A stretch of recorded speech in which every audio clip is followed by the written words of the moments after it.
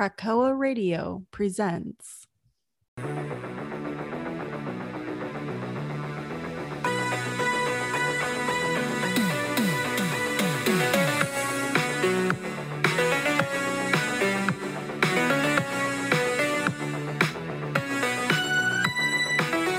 Hello, everyone. Welcome back to the Dawn of X podcast, the podcast where we talk about the best books in the X-Men line. I'm your host, Nick, accompanied by my co-host. What co-host, baby, with the most? It's Josh, and we're coming to you. One of us is fully clothed, and the other one is really hoping that we start a Patreon. But as the fully clothed one, I just want to say hi, everybody. And if that is something you would pay money to see, I am currently recording. If any of you want to see the hairy chest of Nick, just, my Venmo is. DMs are open, though, on Twitter, and we can talk. All right. Back to you, Nick. What's happening? Not wearing a shirt, man. That's what's happening. I made that abundantly clear to our audience. Yeah, it's the kind of weekend after working a lot that I'm not feeling a shirt right now. I'm just doing chill. I don't blame you, man. It is here in my little corner of the Mid-Atlantic. It has been warm, like consistently now for a few days. Very warm here today. Yep. Yeah. And like this is the first time since I've moved here that it's been warm for like 4 straight days. I was doing legit lawn work today, like sweating my ass off, and like it's like, wow, this is what it was like every day of my life when I lived in South Florida. Just constant humidity and heat. Yep. And now it's back. A lot of that today. Yeah, I'm sure, man. This time of year, fuck. So yeah, welcome to our weather report. This is what we do. Oh no, sorry, I'm already distracted because for a second, the way you were leaned on this, I kept thinking your arm was somehow reaching across the screen. Whoa. Like it was weird. I haven't even done anything yet. It's fine. These are all things that you can see if you pay us for Patreon. 5,000 a minute. You can see us. I know. So first off, we got one announcement for our next episode. Oh, we will be covering this. Yeah. We will be covering Avengers versus X-Men to kind of have a retrospective on that before we get to Judgment Day, the Avengers versus the Eternals versus the X-Men, for reasons that I have mixed feelings about that we'll get to later. I feel, yeah, we'll get there. We'll get there. I if this is truly like the setup, what the fuck? These Eternals are about like 60 years late. Like what? Oh, they did this one thing and now they're an excessive mutation, and now genocide from our team of heroes. We'll get there soon. We've just made a movie about these people, about how like the movie is all about how, let's enact our free will, and the first thing I read in like the comic book version is we can't help it, we have to commit genocide. Anyway, a lot of liberal use of the word deviant. Anyway, right? Woo, I don't like it. What is Kieran Gillian doing? He's playing with fire, I think, right now. Well, speaking of the MCU, before we get to the books, as you listeners know, we like to talk about the movies and the TV shows. Oh, we do. And boy, oh boy, do you have a lot to talk about. We do. So we are only doing 3 comics this week because we have so much to talk about. Yeah. So if you don't want to hear any of this, I'll try to remember to put a timestamp for when it ends in there. But I'm gonna guess, like, I don't know, probably like try 40-ish minutes and see what's happening around then. It's mainly positive, so it might be quick for me at least. That's true. Yeah. All right. Before we even get into that, spoilers. Spoilers. There's gonna be a lot of spoilers. I realized this weekend, this is the first true test of not superhero movie fatigue, but MCU fatigue. Because last month we had Moon Knight, right? This month we have Doctor Strange. Next month we have Miss Marvel. July we have Thor: Love and Thunder. And allegedly August we have She-Hulk. That is easily the most consistent amount of MCU stuff we've ever had. I'm happy about it. I love it too, but I could see like maybe a casual person being like, what episode are we on of the MCU? I can't do this anymore. How am I? And I have to keep up with all these things now. Like whoever does a you don't. rewatch now, it's gonna be tricky. Whoever does the next like big rewatch, oh god, you now have to rewatch all the shows. So 6-hour movies, basically. Yeah, I know. I was thinking that when I did a rewatch not too long ago. I was like, fuck. Do I have to do these shows again too? Yeah, they're fully integrated. They're basically movies, just long version, which I'll get to talking about Moon Knight. Moon Knight. Yeah, let's do it. I really, really like Moon Knight. I thought it was a good show. Yeah, it grew. There were parts of it that I was like, meh, whatevs. But like overall, I liked it. I really liked that. It felt like every 2 episodes was a different movie in the sense of like, this is episode 3 and 4 are Moon Knight Part 2, and 5 and 6 are the finale movie. Yeah. Because the first 2 movies are all about Stephen and how he handles stuff in England. Second 2, more about Mark in Egypt, which I love, really embracing and seeing the culture of Egypt and stuff I never knew about because the director is Egyptian. Yeah. Of course, that adds a lot to it. And like you're seeing a much more vibrant and brighter side of a culture that we usually see a very generic Western view of. Yeah. So I really, really like that. And then the last 2 episodes with the asylum stuff, flashing back with the Egyptian stuff. And of course, kaiju. A kaiju battle, which both of us will love. Yes. I don't know if we talked about last episode. Did we talk about the big episode 5 where you find out his origin story? I don't know if we did actually talk about it. Well, if we didn't, sorry for repeating ourselves, but that was heart-wrenching. Good Lord. That might be right now like one of the most darkest origin stories for any character. I know. Like all of it. Like honestly, it was both characters' origin stories were heart-wrenching. Yeah. The fact that, you know what I mean? Like his, Mark's loss and abusive mother, and then like abandonment issues, and then Stephen not being real. Like those. Well, it was funny because I think as comic book fans, we forget that we're kind of in a bubble when it comes to outside knowledge. Yes. Mm-hmm. And my uncle was like, oh, wow, I thought Stephen was the original. Now in my head, I'm like, well, of course I knew Mark was because I read the comic and it's always been Mark.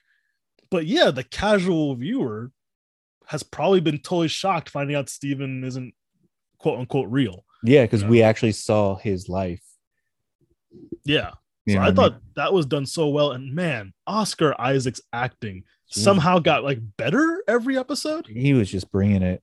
And Ethan Hawke too, like that last episode when he was like his acting in front of like an imaginary alligator, and like him getting all teary-eyed at like wanting to like feeling like a failure, but like still like just accepting that this how much faith he had in what what I mean, like real faith. Yeah, he had like, hey, you want to kill me, go ahead, kill me right now, I accept your but like there was also like the tears of like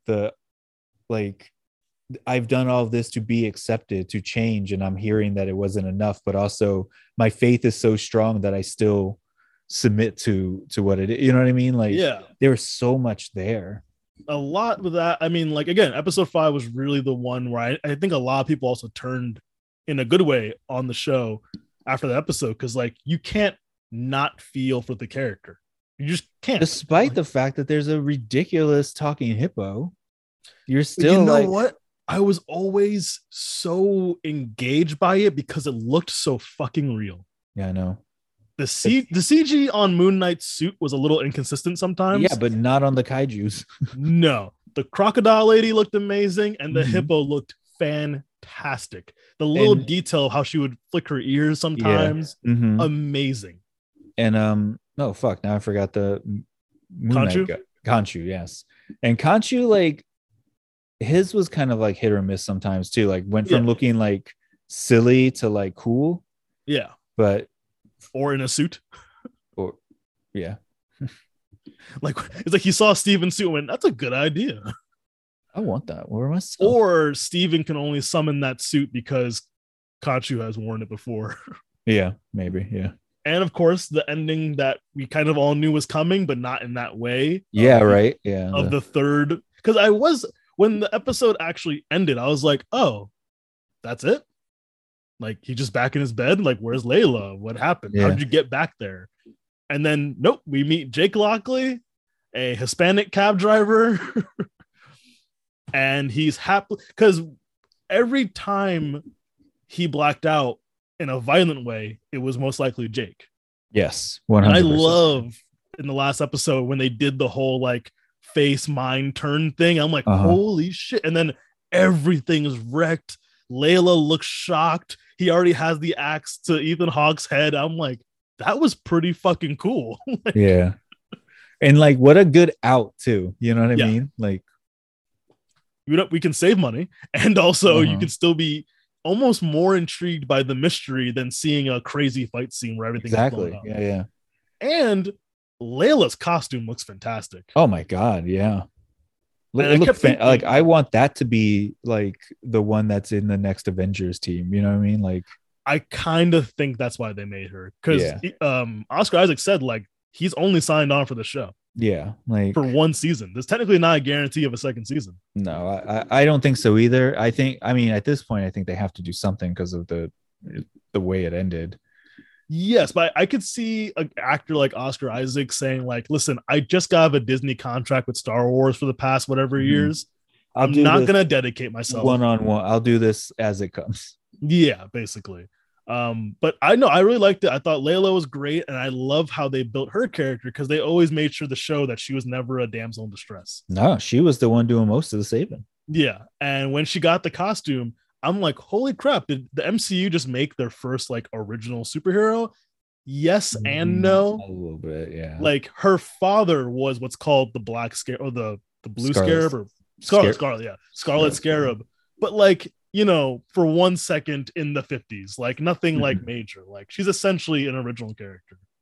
More or less, yeah. Yeah, which is really impressive. And I think they can be like, hey, actress who plays Layla, you're not doing anything. You want to be in Avengers, whatever, or maybe in Secret Invasion when it happens, you know, stuff like that. Because Secret Invasion is essentially going to be an Avengers movie. From what I'm hearing, like everyone's in it. Yeah, because I mean, I'm guessing it's got. I'm starting to guess Secret Invasion is probably gonna have something to do with like incursions and shit too, maybe. Okay, so let's get to that. Yeah, we need to talk about the Multiverse of Madness. Now, me and you have not had a real conversation about it yet. We haven't. So this is gonna be exciting. I absolutely loved this movie for reasons that I accept are very specific to me. Yeah, and I told you after I saw the movie, I could see a lot of people not liking this movie.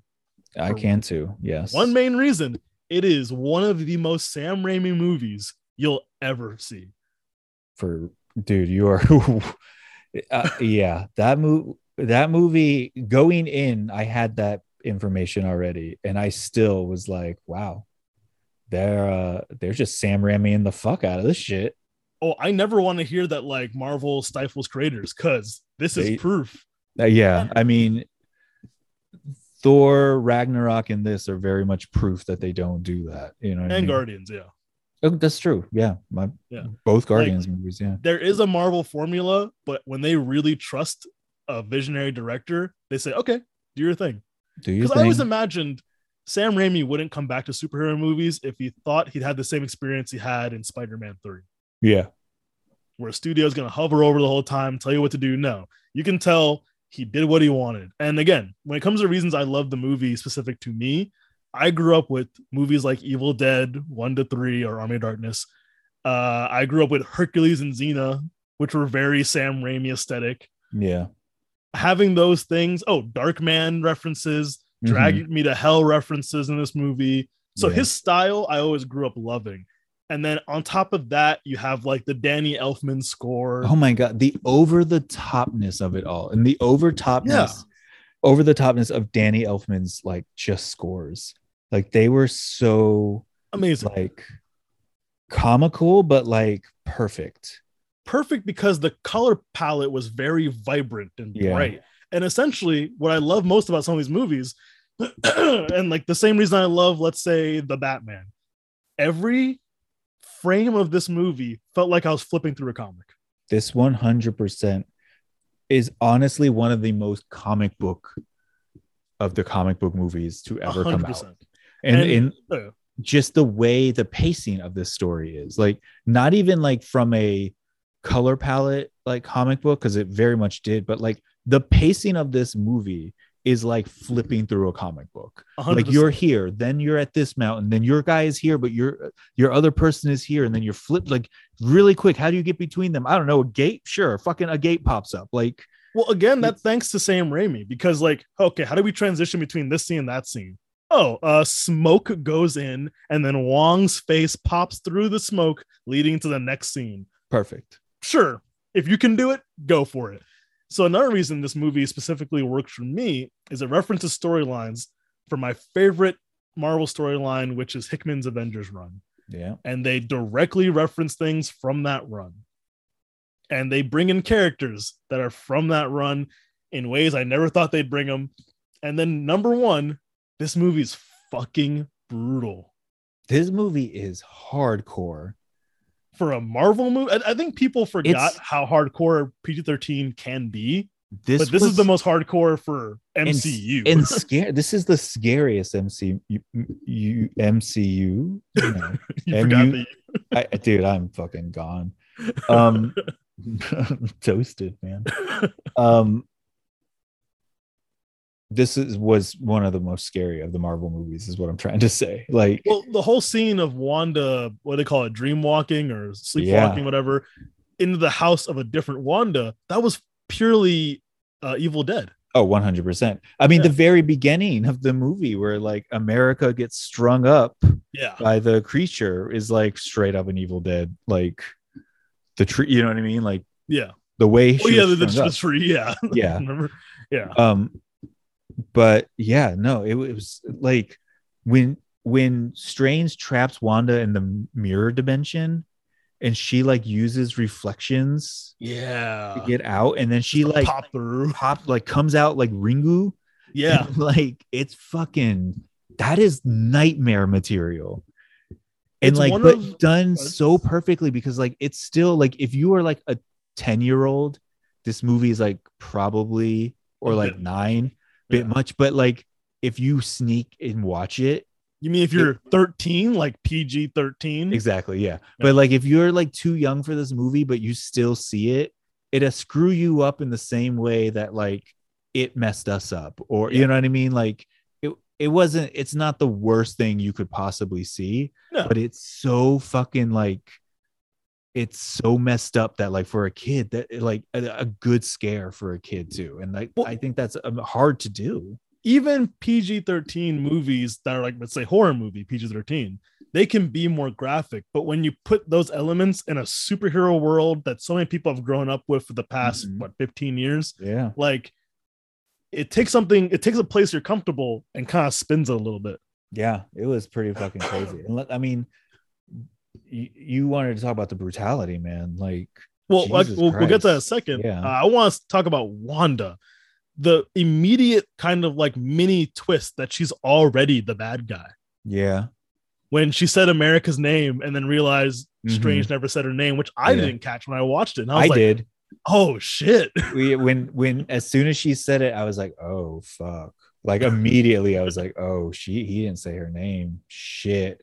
Yeah, and then everything around them changes, starts decaying. Like, because at the end of WandaVision, she already has the Darkhold, so it makes sense that she's already going to be corrupted. Can you tell that to all the people that said this is a character assassination? Here's what I will say, because I very much I love Wanda. I especially the movie version of her. I think she gets a bad rap.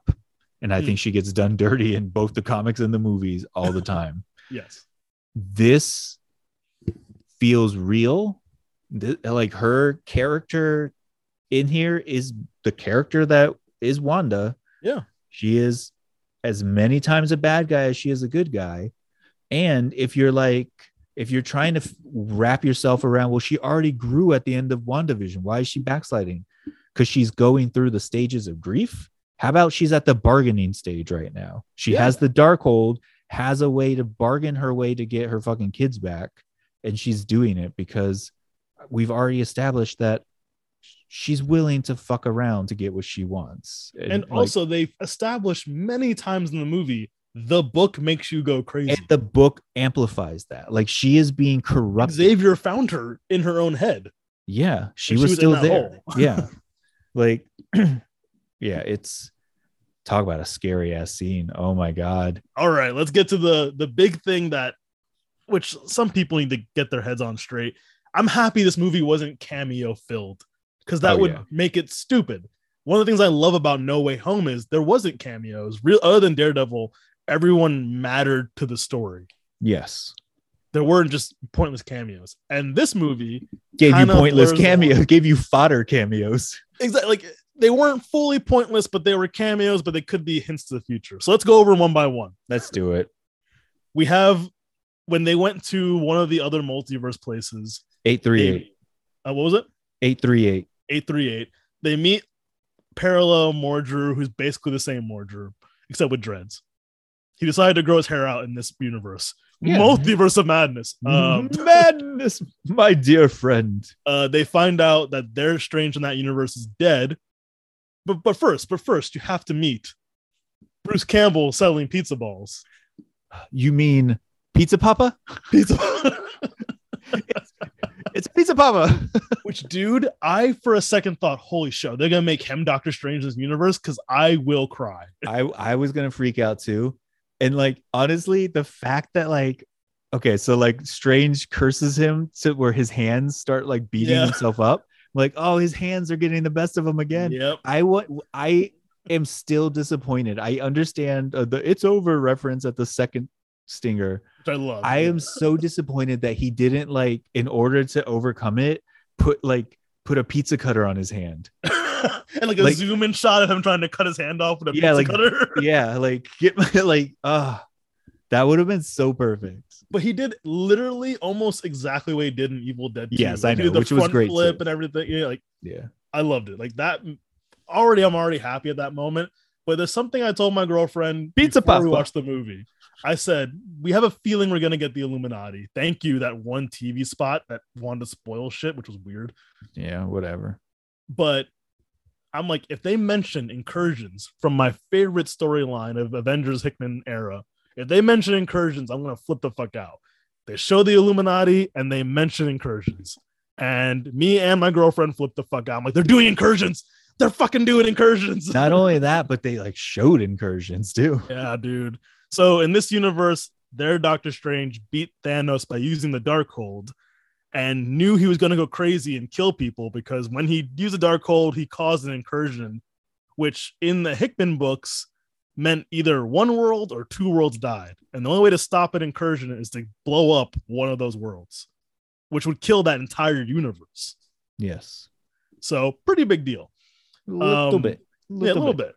So Black Bolt vaporizes that character. Let's talk about Black Bolt first. They get the same actor who played him in that fucking awful TV show. They gave him his full name too. What is his Blackagar Boltagon? Yeah. I was about to cry. I'm like, he's in full classic ridiculous costume. Yeah. They just said his whole name. Yes. Right then and there. This is amazing. And for a second, I'm like, is that the same actor? Holy shit, it is. Yeah. Anson Mount, I think his name is. Yeah, I don't remember. He's fantastic in everything. Like, he was good in that bad show. It was just a bad show. Yes. And currently he's Captain Pike in Strange New Worlds, which is absolutely fantastic. Oh shit, that's right. Oh, the first episode, it is the most Star Trek has been since like Voyager. Is it good? Really good. All right, I'll check it out. It's really, really, really good. So he was first, and you know what? We'll do all their character arcs right now. He was first, and also first to die. Yes. Because when Wanda popped in, and for some reason Reed Richards tells Wanda he can vaporize you at one word. What mouth? Oh my god! And he tried to say something. And she magics his mouth away, and he tries to say something, and his head fucking pops. He blows up his own fucking mind. And not even pops, even worse. It like pops inward and deflates. Yes, like he implodes his fucking head. Yeah, thank you, implodes. Holy crap. That was so fucking crazy. So good. All right, then next we have not technically the what if version, but a version of Captain Carter Yes. So Agent Carter, if she got That's- the super soldier serum. That's good to clarify because Yes, that is important in this. Because we see her, which every good Captain America type character has to introduce himself by throwing the shield into the scene. yes. Hey, I'm here. Chuck a shield. Heads up, Haley motherfucker. Haley Outwell looks fantastic God, she's as always. fucking. How does she stay so, like she stays in like Captain Carter shape all the time? Basically, she's gonna be like the female lead in the newest Mission Impossible. So maybe a lot of action scenes with that, which is another thing I'm excited about because those movies are fucking great. Yeah. Like say what you will about Tom Cruise, Mission Impossible movies fucking rock. Then when she faced Wanda for way too long, but when she faced Wanda throwing her shield around, I did like how she was like running against the shadows and kind of running on the smoke and you couldn't hear her footsteps. Like, you have to be smarter, but also your super strength to have a shield. Wanda kills her by throwing her shield through her body. And she fucking cuts her in half. Yeah. Wow. Yeah. So there goes Captain Carter. We have Captain Marvel if Monica Rambeau instead of Carol Danvers got the powers. Yes. Which I would love to know more about, but don't worry about it. She's gonna get the shit beat out of her, and then a statue is gonna be dropped on her. Yeah, I don't think she's dead, by the way. She should survive that, I would imagine. I like if she's Captain Marvel, she's surviving that. And also, to clarify, a lot of people kept saying, like, well, then that universe has no heroes. This is the Illuminati. They still described Captain Carter as the first Avenger. Meaning, yes, they still have the Avengers. They still have, I guess, the X-Men? Probably, yeah.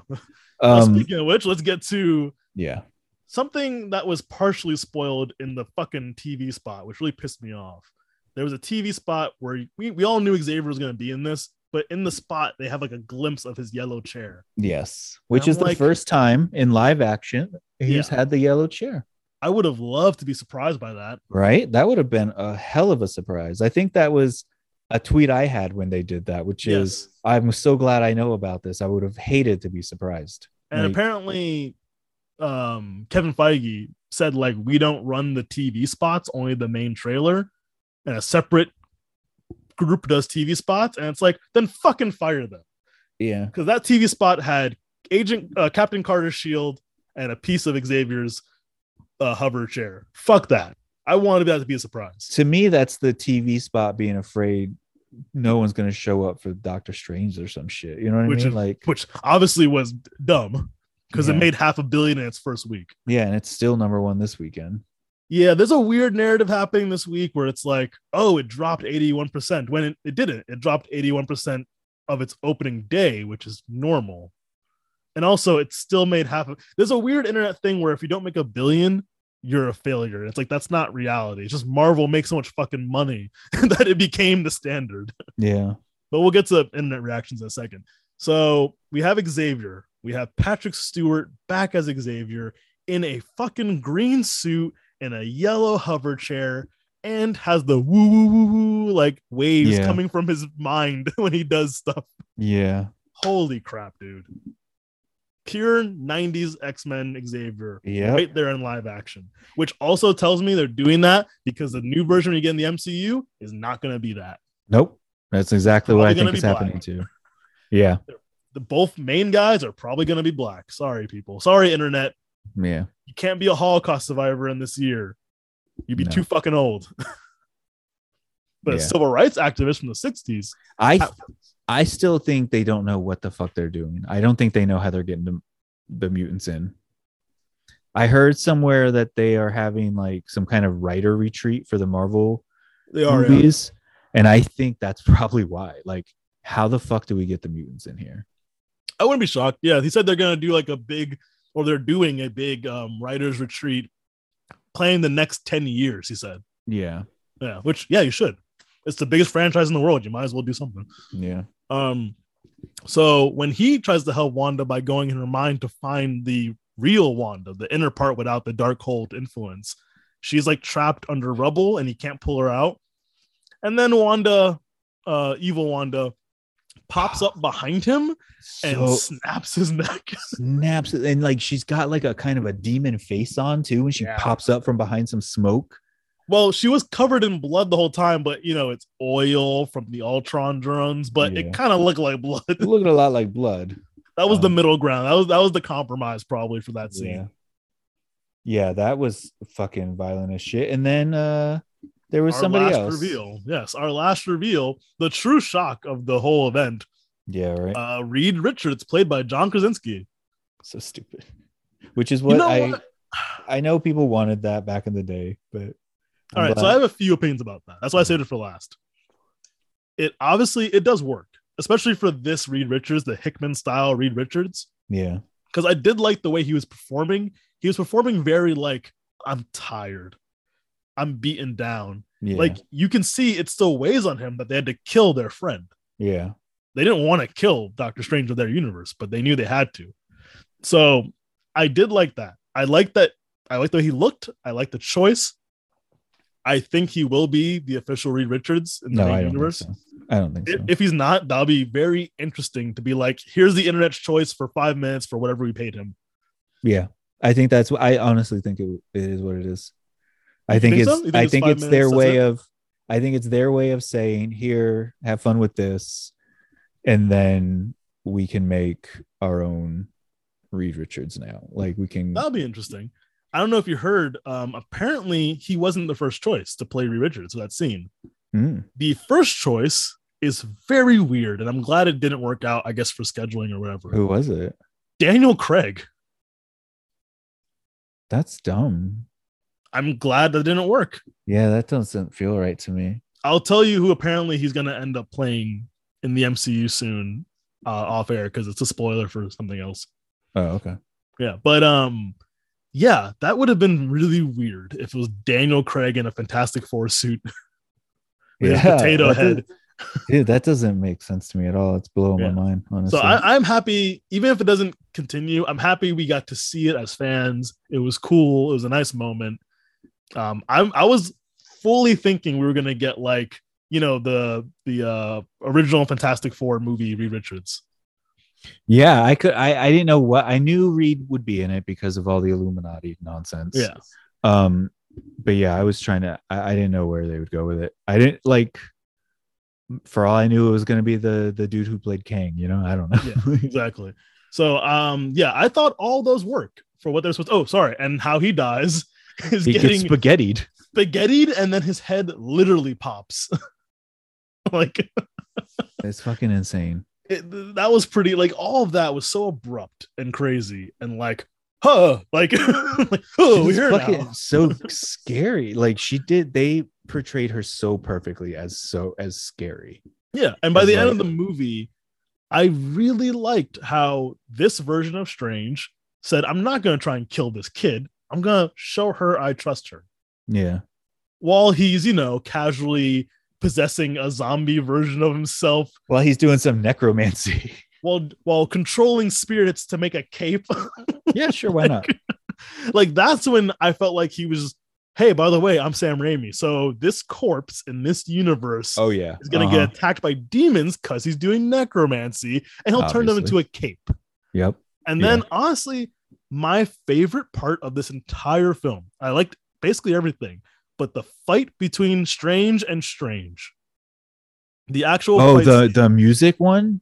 Yes. Oh my God. I've never seen anything like it. It was gorgeous. And the score, the cinematography, the fucking graphics, the color, all of it. Again, this is not the What If Strange like a lot of us thought it was. Yeah, I thought it was going to be too. A different Strange that went evil with the Darkhold, but also apparently went to every universe killing. Was it killing Doctor Strange's or killing Christine's?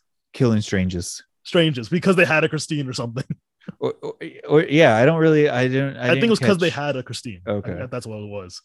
And that fight scene, when it happened, one of my complaints about the original Doctor Strange was that I felt like it needed more magic, not like shields and portals. Like, give me some magic. Yeah. And when we had him fight Thanos, he showed some magic. Mm-hmm. This knocks all that shit out of the water.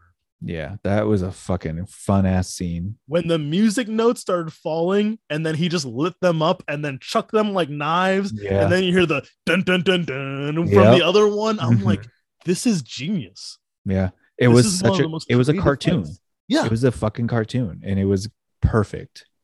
100%. I was like, that was the point of the movie where like, this is my top 10. This is gonna be my top 10 now.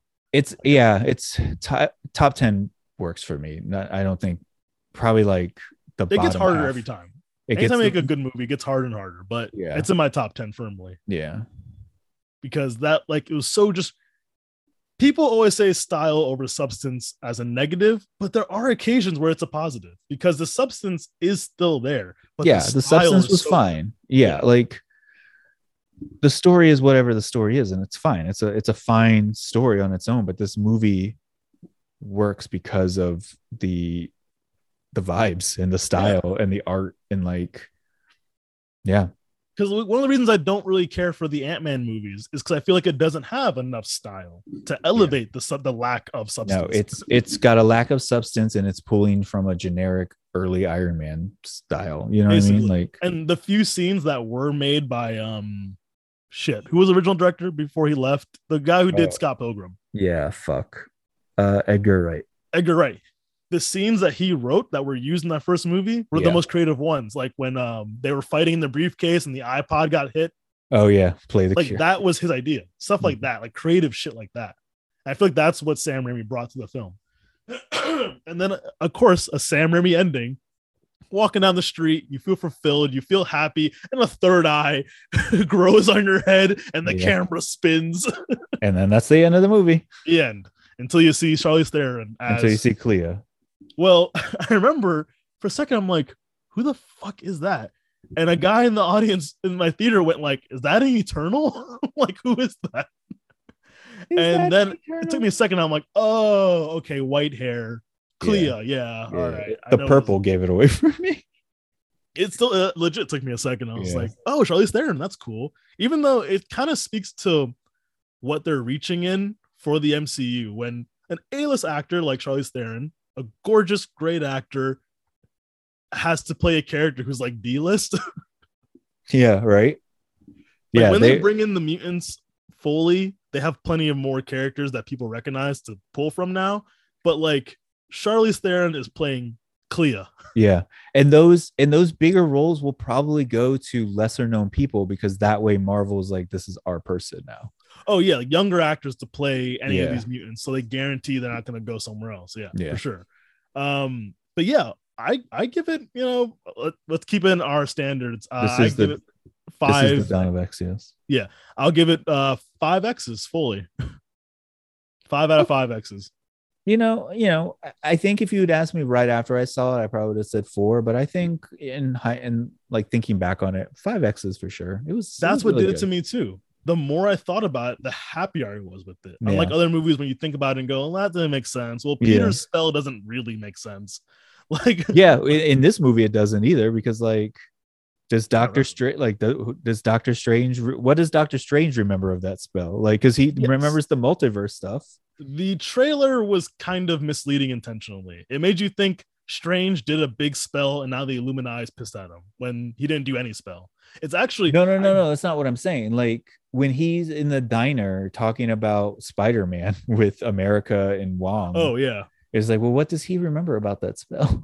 Well, I imagine he remembers, like if he said Peter, I would have been confused. and then I had to remember too that the spell was really just people forget Peter Parker. Yeah. I the more I thought about it, the more I liked it, and it's one of the very few movies, honestly, that I'm like, I can't wait to watch that again. Like it's a 2-hour plus movie. No, it's not. It's pretty much just 2 hours. It's almost exactly 2 hours. Yeah, it's 2 hours. It doesn't feel like 2 hours. But honestly, in this day and age, a 2-hour movie is not that long. Too. Like we got like 2.5-hour ones, 3-hour ones now. Like the movie starts with the Shumagorath monster and never stops. Just pedal to the metal like a Sam Raimi movie. Like I do wonder what the original full edit was because apparently they cut like 40 minutes from the movie. I wonder if they'll ever do, because Marvel so far hasn't really done like any like director version. Because they're so tight with their mythology, it adds so many questions. Does that count? Is that canon? Yeah, that's a good point. That's a very good point. But with that, like the movie's so tight and fast paced and fun, I do wonder what the little elements were, because there were like a lot of rumors about the original cut and stuff like that. But either way, like the final product is so good. Yeah. And sorry, internet, you fan casted Tom Cruise as Iron Man. They never promised you that. No, they never even promised you Iron Man. You know how many people made YouTube videos about how Marvel lied? We want this cameo and that cameo, and they thought this and that leaked photo was real, but it was just bad Photoshop, and they're pissed at Marvel for it. Like, you can't have every movie be Endgame. Like, that's so stupid, man. Like Jesus Christ. These I don't know what to do with nerds, man. Anyway, we're gonna go back to the X-Men world now. We are covering X-Men number 10. Yeah. Was it Knights of X number 1? That's correct. Knights of X, and then the free comic book day preview for Judgment Day, which is X-Men versus Avengers versus Eternals, which Yes. I have a lot to say about that. So you, I'm sure. So let's kick things off with X-Men 10. And we've mentioned in the past that a lot of these issues have been kind of like focused on one or two characters for that issue. And that happens again in this one for Laura, formerly X-23, now Wolverine.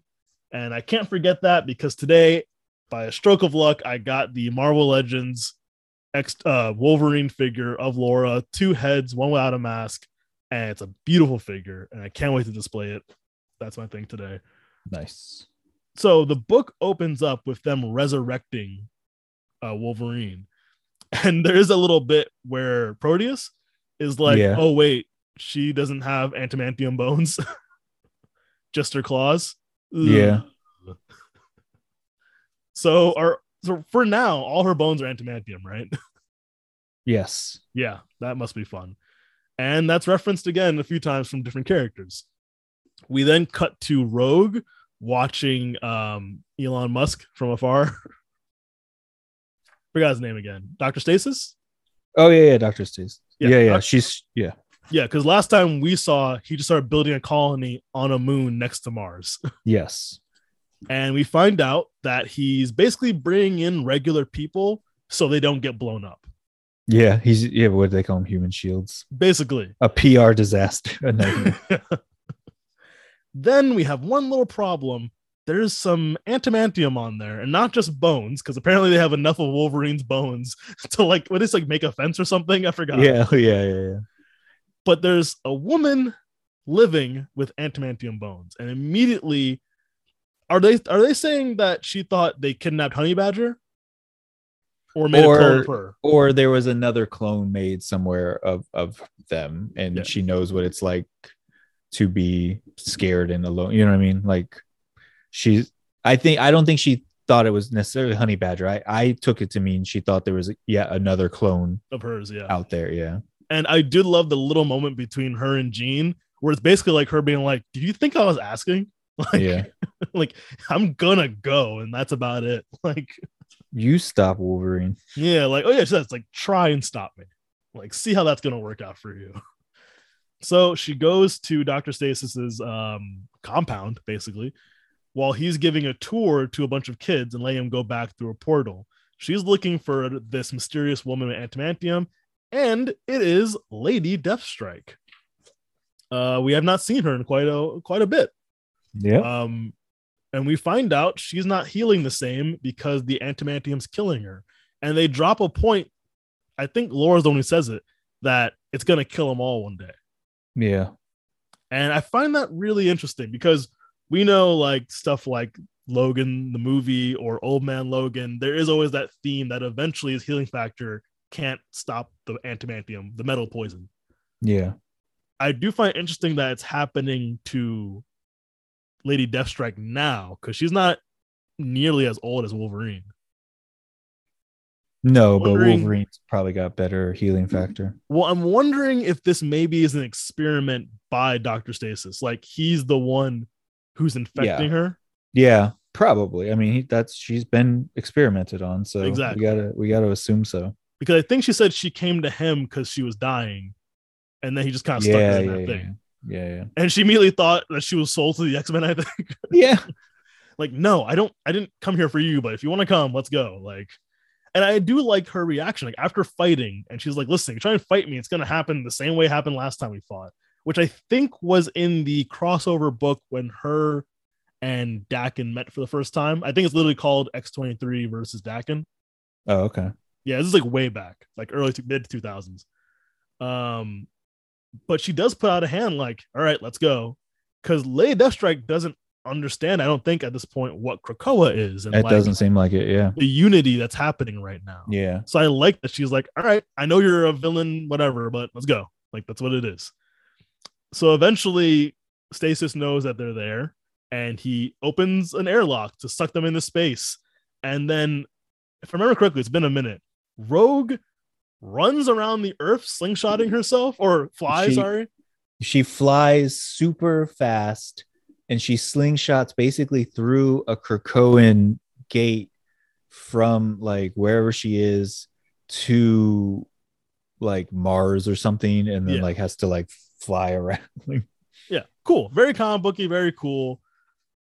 Catches them. They heal Lady Deathstrike with like I guess one of the Wolverines' blood. They say which one? I think when they say Wolverine now, they're talking about her.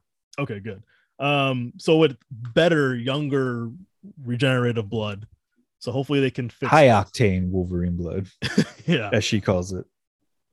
I think, yeah. So Laura says, like, all right, you can stay if you want. And she's like, nah, God, I'm gonna leave. It's fine. Then we have Destiny talk to Rogue about everything going on with the big grand game that's happening. And she's like, well, he knows someone who can give you answers. Right? Am I getting that right?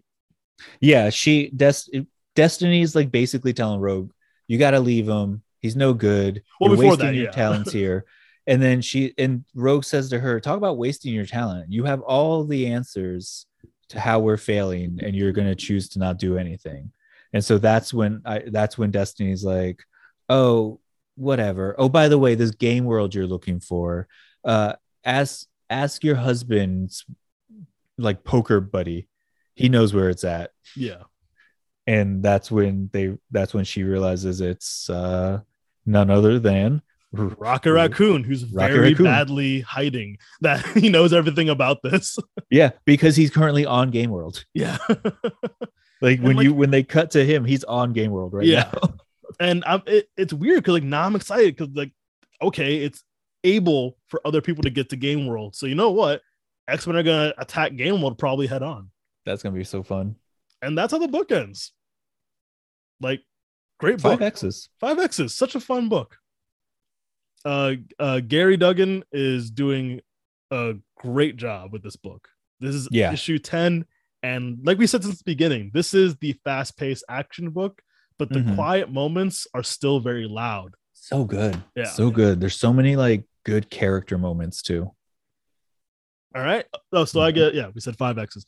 So next up, we have Knights of X #1. I did not read this yet, so please keep regaling me in the fairy tales of these X-Men. Of Excalibur. Okay, yes. So this is just a continuation of Excalibur. Yeah, it's Excalibur number 20, whatever. Whatever, yeah. So we just we just started renumbering them, basically. Yeah. So because you don't keep up with it, I'll remind you of how Excalibur ended. The Krakoan gate to Otherworld was destroyed by the council. The council thought it was too dangerous to still have that gate. So they destroyed it right when King Arthur and Merlin were taking over Otherworld.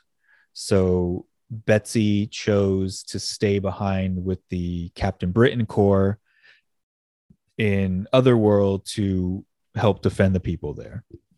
And then the gate was destroyed and everyone thought, well, that's it. We're never going to see Betsy again. So we open in Avalon, which is part of Otherworld. And there's crazy big Night Furies who are now the size of Sentinels chasing a young mutant we met not too long ago named, ironically enough, Joshua. He's the one that looks like the Jersey Devil. He was living with the vampires last we saw him, having a good time. He didn't want to go back to Krakoa before, but now, as he's being hunted down, who we think is our Captain Britain, but it's not. It's one of the many Betsy clones there, or not clones, but speaking of the multiversal Betsy's in their Captain Britain form comes and rescues him and takes him back to. Oh, side note, real quick. Mhm. Knowing how important the Captain Britons are to the multiverse, do you think we'll see them soon? Maybe even before the X-Men? I don't know. It's completely possible, especially because how this book ends and the ending of Eternals with the black sword or the ebony sword or whatever it's called. So well, if you notice, the MCU is being very smart how I talk about characters in the comics, because Clea right now is the Sorcerer Supreme. Is Doctor Strange. Yeah, she is the Sorcerer Supreme in the main book. And then all of a sudden, we see her in the movies. They have changed Iron Fist to an Asian character. He's passed on the mantle to a brand new Asian character. Probably because no one likes the current Iron Fist in MCU, obviously. And they want to bring in a more culturally appropriate character for that. Like, I think that's all planned out there in the comics first, like the testing ground. I do believe, as we've established a lot of magic now and the multiverse in the MCU, I would not be surprised if we get some Captain Britain shit. Corporate synergy, anyway. Yeah, I mean, I honestly, that it will be at that point that my mind blows. I'd be like, we have gotten so far down this rabbit hole that we're now King Arthur shit in Marvel movies. Like, we're like, oh my God, it's all happening. I just wish Kit Harington wasn't like the worst part of that movie. Oh my God, I know. Kit, what are you doing? Just to say, hey, we're still in the MCU. Don't forget. Yeah.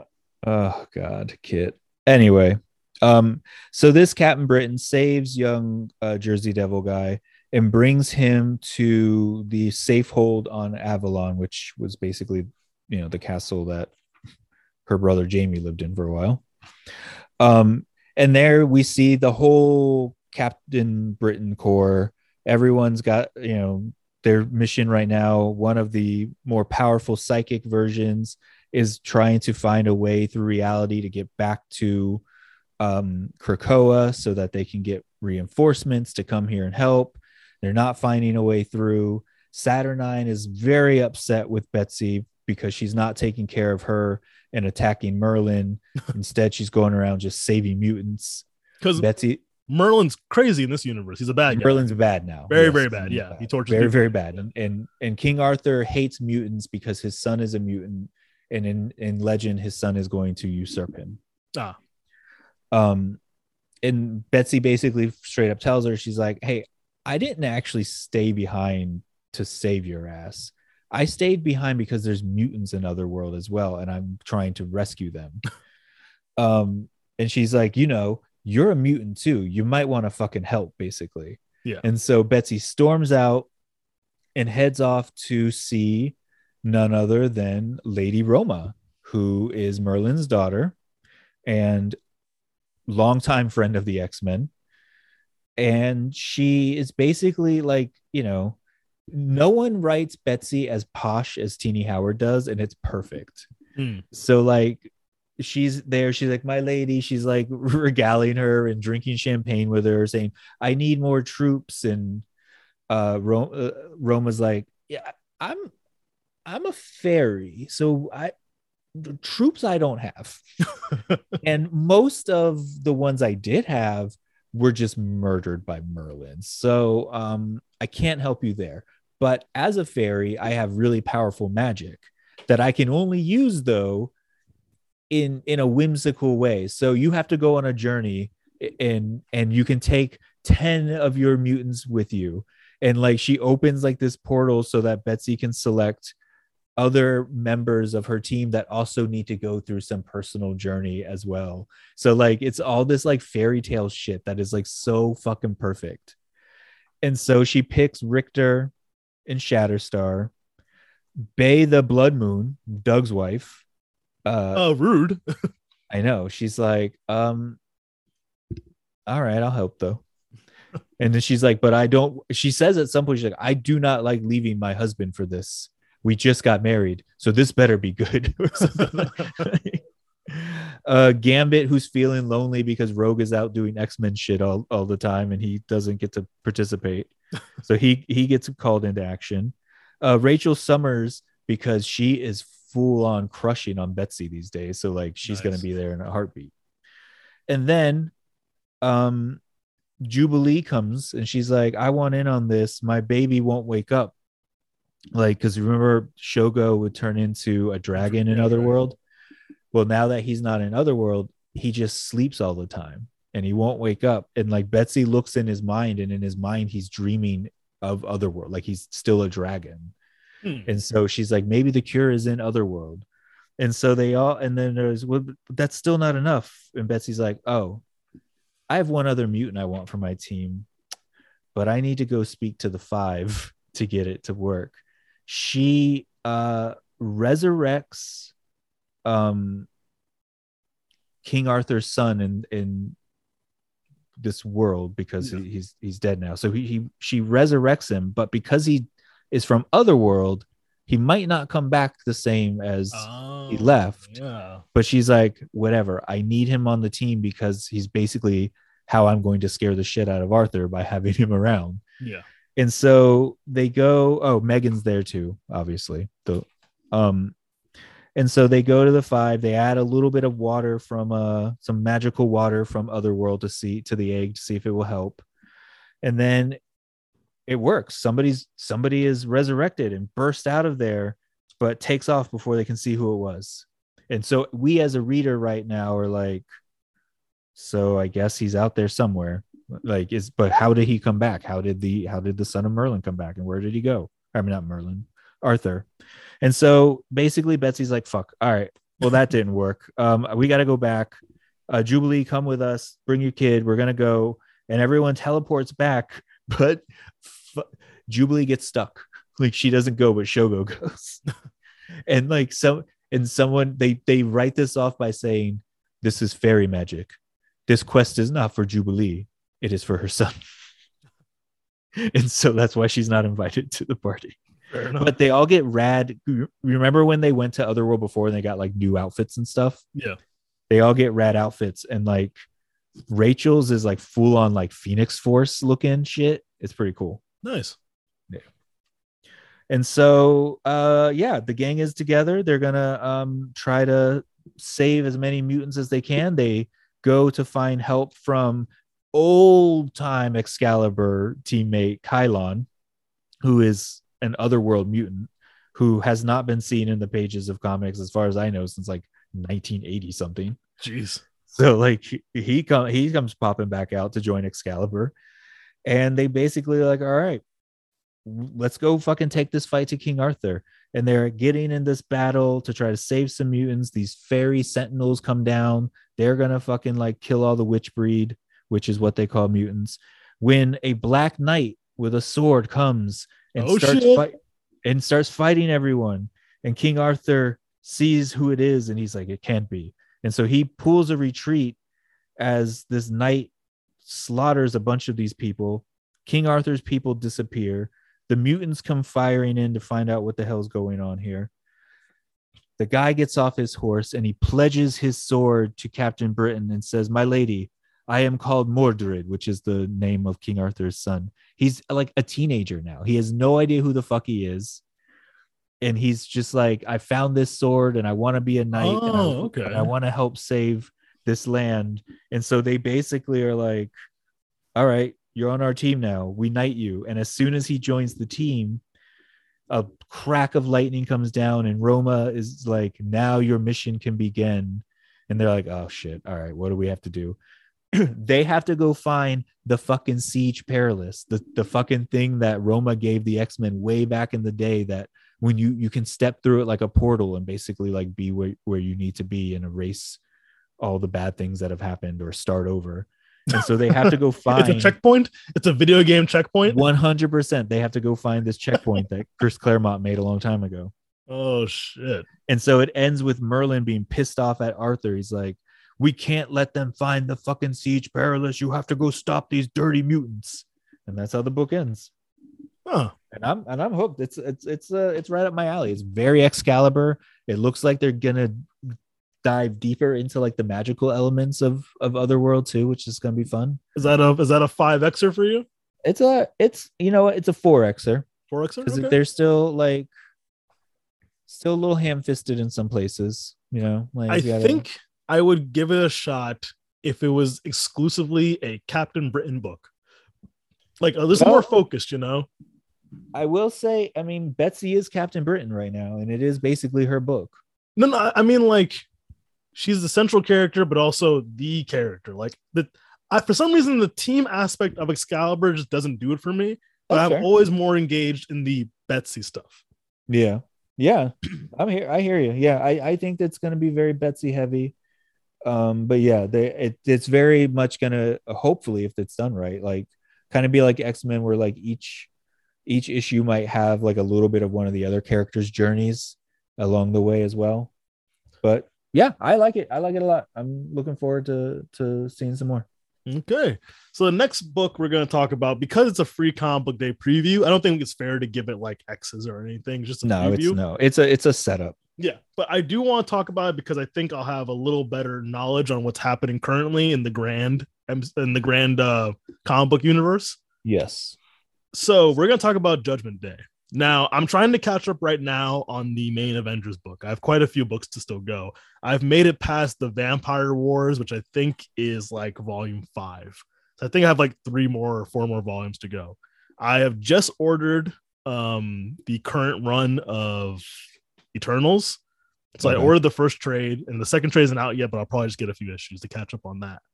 And of course, we talk about X-Men now.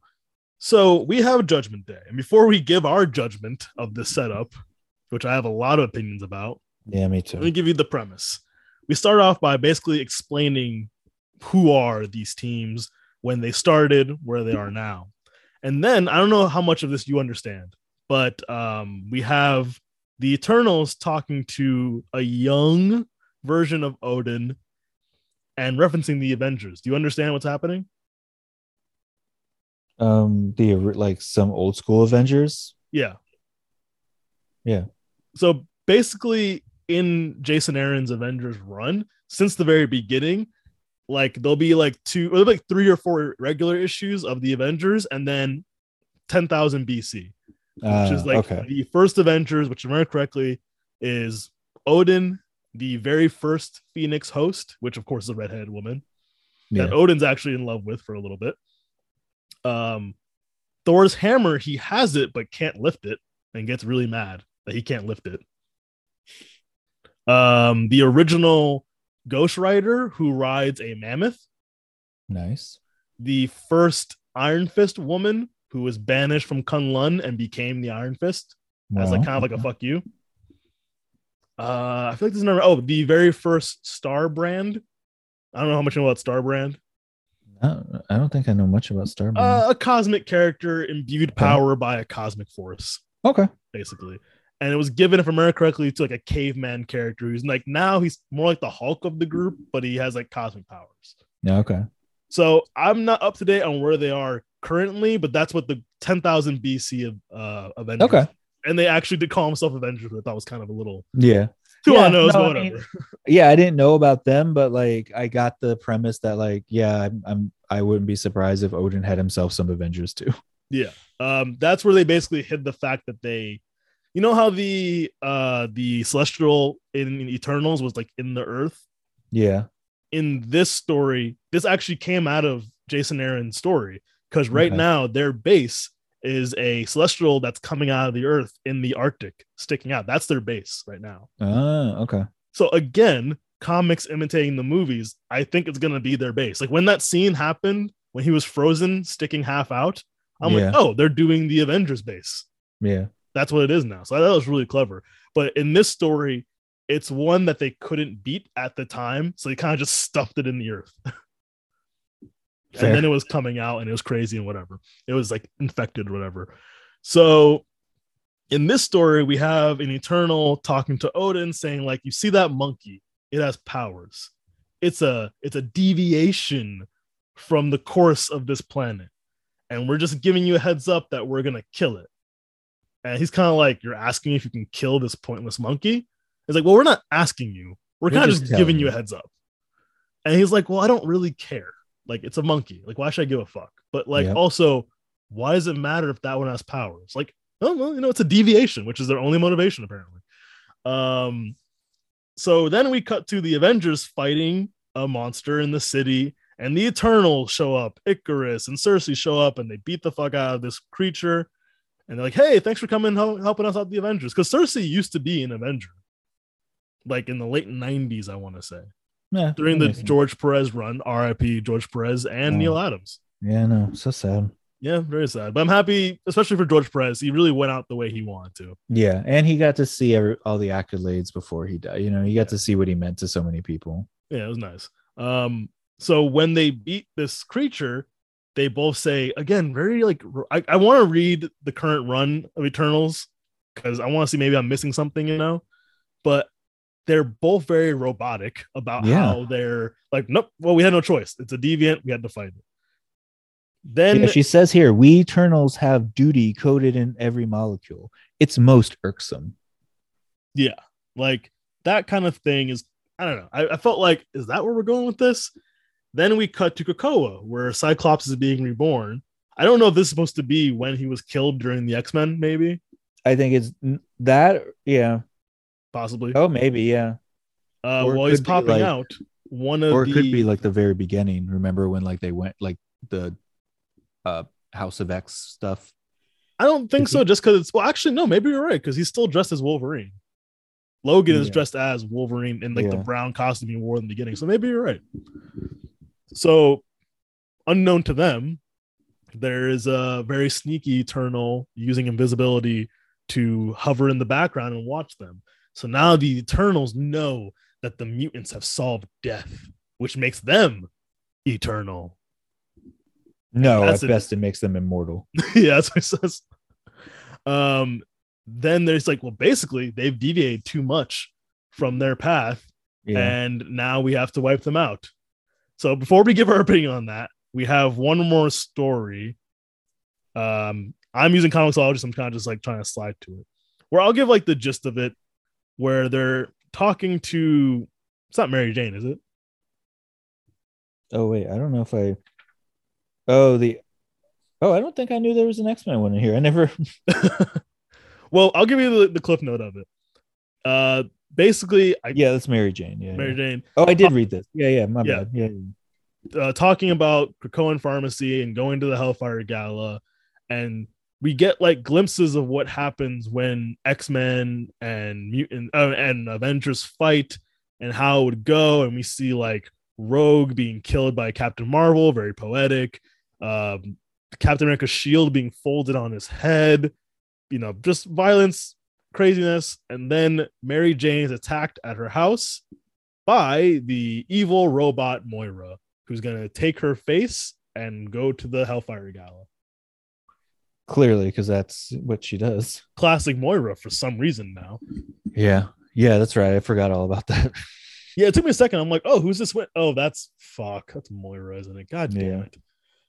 So let's talk about this. I don't care for this.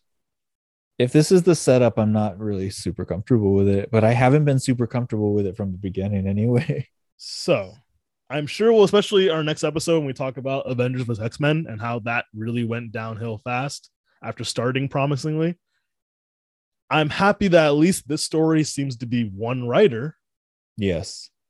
Unlike that other book that has like 15 writers. But it is concerning that the best they can come up with is they're deviating too far from the path of other humans. So now we have to kill them. Were they not deviating when one touched the Phoenix Force and killed thousands of people? I know. Were they deviating when they made Krakoa, or when Xavier can access every human's brain and made Cerebro? Yeah. Why is this the deviation that goes too far? It's like the immortality of it, I think, is what they're trying to lean into, but like, because they basically now they've gone against nature in that way, like. So, but like they've always been immortal. They fucking come back from the dead all the time. Yeah, there's literal immortal. There's a whole team of immortal mutants that hang out. They got a very similar name to you all. Yeah. Like, so I know as a longtime comic book reader, I get their need for a mid-year and a summer event book. And sometimes it's good, sometimes bad. Lately, we've had a lot of good ones. King in Black was really good. War of the Realms was really, really, really good for the Thor story. Yeah. But they were all stories. All the best events happening lately were things that branched off ongoing books. Yeah. So like War of Realms was the finale of Jason Aaron's Thor run. And The King in Black was the finale of Donny Cates' Venom run. And it was all earned. It didn't start in that book. It started 2 years ago within a different book, you know? Now, events that are popped up solely within that event are the ones that worry me. Yeah, for sure. I don't know if you ever read Civil War 2. No. So when Civil War, the movie was coming out, of course you got to make Civil War 2. Yeah. Written by Bendis. You know, someone very similar to Mark Millar who wrote the first one. And I have a love-hate relationship with Bendis. Yes. And that was the hate side. It was a god-awful money grab that meant nothing. Yeah. And I'm just concerned that the only purpose for Judgment Day is to take away their ability to be reborn. Yeah, I'm concerned that it's exactly that, and that they're only doing it to make the Eternals more mainstream because of the movies. And also, if this is a setup, I feel like it should just be a fight between mutants and Eternals. But now we're gonna have the Avengers who are probably gonna be like, "Hey, Eternals, chill out," but also mutants, chill out. And now we're caught in the middle, but we're definitely the heroes because we're the Avengers. Yeah. To me, though, the case could be made that like the Avengers are like letting this happen, you know, like their friendliness with the Eternals, their like the fact that the original Avengers were just like, fine, kill a bunch of mutants, I don't care.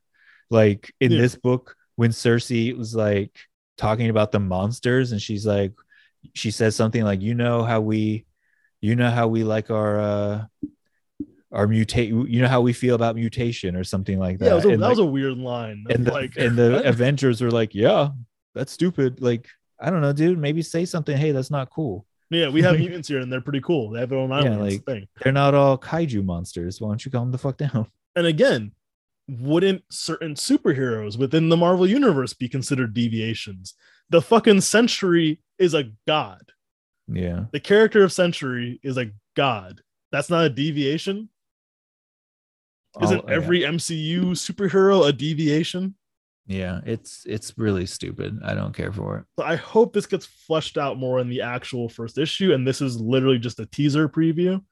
But if this is the full motivation, there's no secret motivation, like a bad guy's manipulating the Eternals or something like that. If this is the full motivation, it's fucking stupid. And it's from a good writer.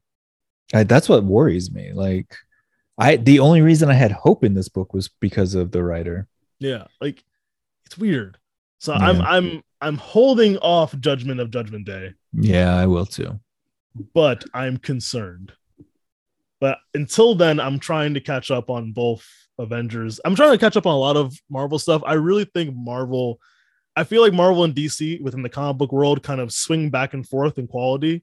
Like there was a big gap of time I didn't read any Marvel stuff and only read DC, like during the New 52 Rebirth era. Yeah. And lately I feel like DC's just has no direction, and like most of their books just don't, past the Batman stuff, a lot of their books just don't make sense. Yeah, the only stuff I kind of keep up with is Batman. I am gonna try out this Dark Crisis thing, but we'll see. That's the kind of thing I used to get excited about. I'm not even excited about. I haven't even started reading that. I'm so behind on other events that happened before that, and this new Flashpoint event.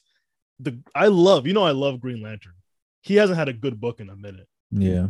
And it's a lot of stuff like that. They just killed the Justice League, and I don't know the context. The Flash isn't that good anymore. Like, just a lot of stuff in the DC comic book world. I'm kind of waiting for the next big reboot to kind of jump back in. Yeah. Yeah, the Batman stuff has been good though. Yeah. And right now at Marvel, Donny Cates, and I'll kind of like a little refresher for everyone listening if you're interested in other comic books. We're running really long right now. We are, yeah. Part 2. Real quick, right now, Donny Cates on Thor and Hulk is really good. And they're doing a first crossover called The Banner of War. Yeah. Yeah. That's really cool. Captain America has 2 books, one for Sam Wilson, one for Steve Rogers. And I just read yesterday the Sam Wilson one, and that might be my book of the week. It was really good. Nice. And it started with the Captain America 0 issue about who's Captain America. And the whole book is them going, who cares? We're both Captain America. The end. Yep. Boom. Fantastic. End of story. We have a lot of good stuff like that. Jason Aaron's Avengers run right now. Where I am, it's really, really good. So there's a lot of good options. And Spider-Man, the new issue 1, came out last week by Zeb Wells, who did Hellions, and we loved Hellions. Yeah. So it's Zeb Wells and John Romita Jr. I still haven't finished the first issue. I was like halfway in. I haven't. I have it. I just haven't given it a read yet. Yeah, so go out there and definitely, like, as much as we love X-Men, go out and branch out some of our books if you want recommendation. If you like recommendations every week, I'd be more than happy. I read different books every week. But I would definitely say, for now, read the Captain America 0 issue and then the Sam Wilson issue. Right on. Yeah. All right, guys. This has been on a long episode. If you've made it this far, thank you so much. My non-X-Men recommendation is Batgirls. Yeah. Oh, there you go. That's been a really fun series so far. I want to jump on that one too. Quick shout out to Brian Says, right? Yep. Yes. Yeah, we read your message and it made our day. That was so cool, man.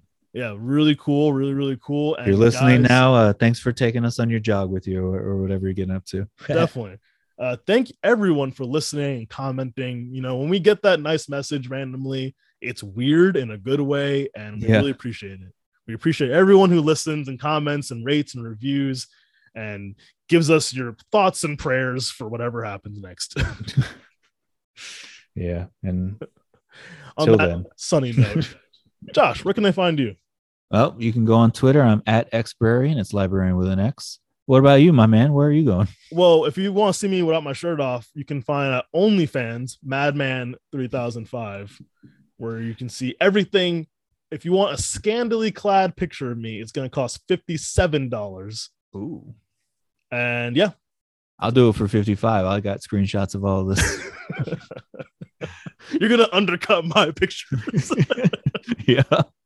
So on Twitter, at Madman 3005. And until then, on this long show, I hope you guys enjoy. Actually, matter of fact, tell us if you enjoy these longer shows where we just ramble about shit. You got to get us out of here, man. You got to. No, I'm going to do this on purpose. One of us wants to eat dinner too. Let's go. I already ate. I can go there all day.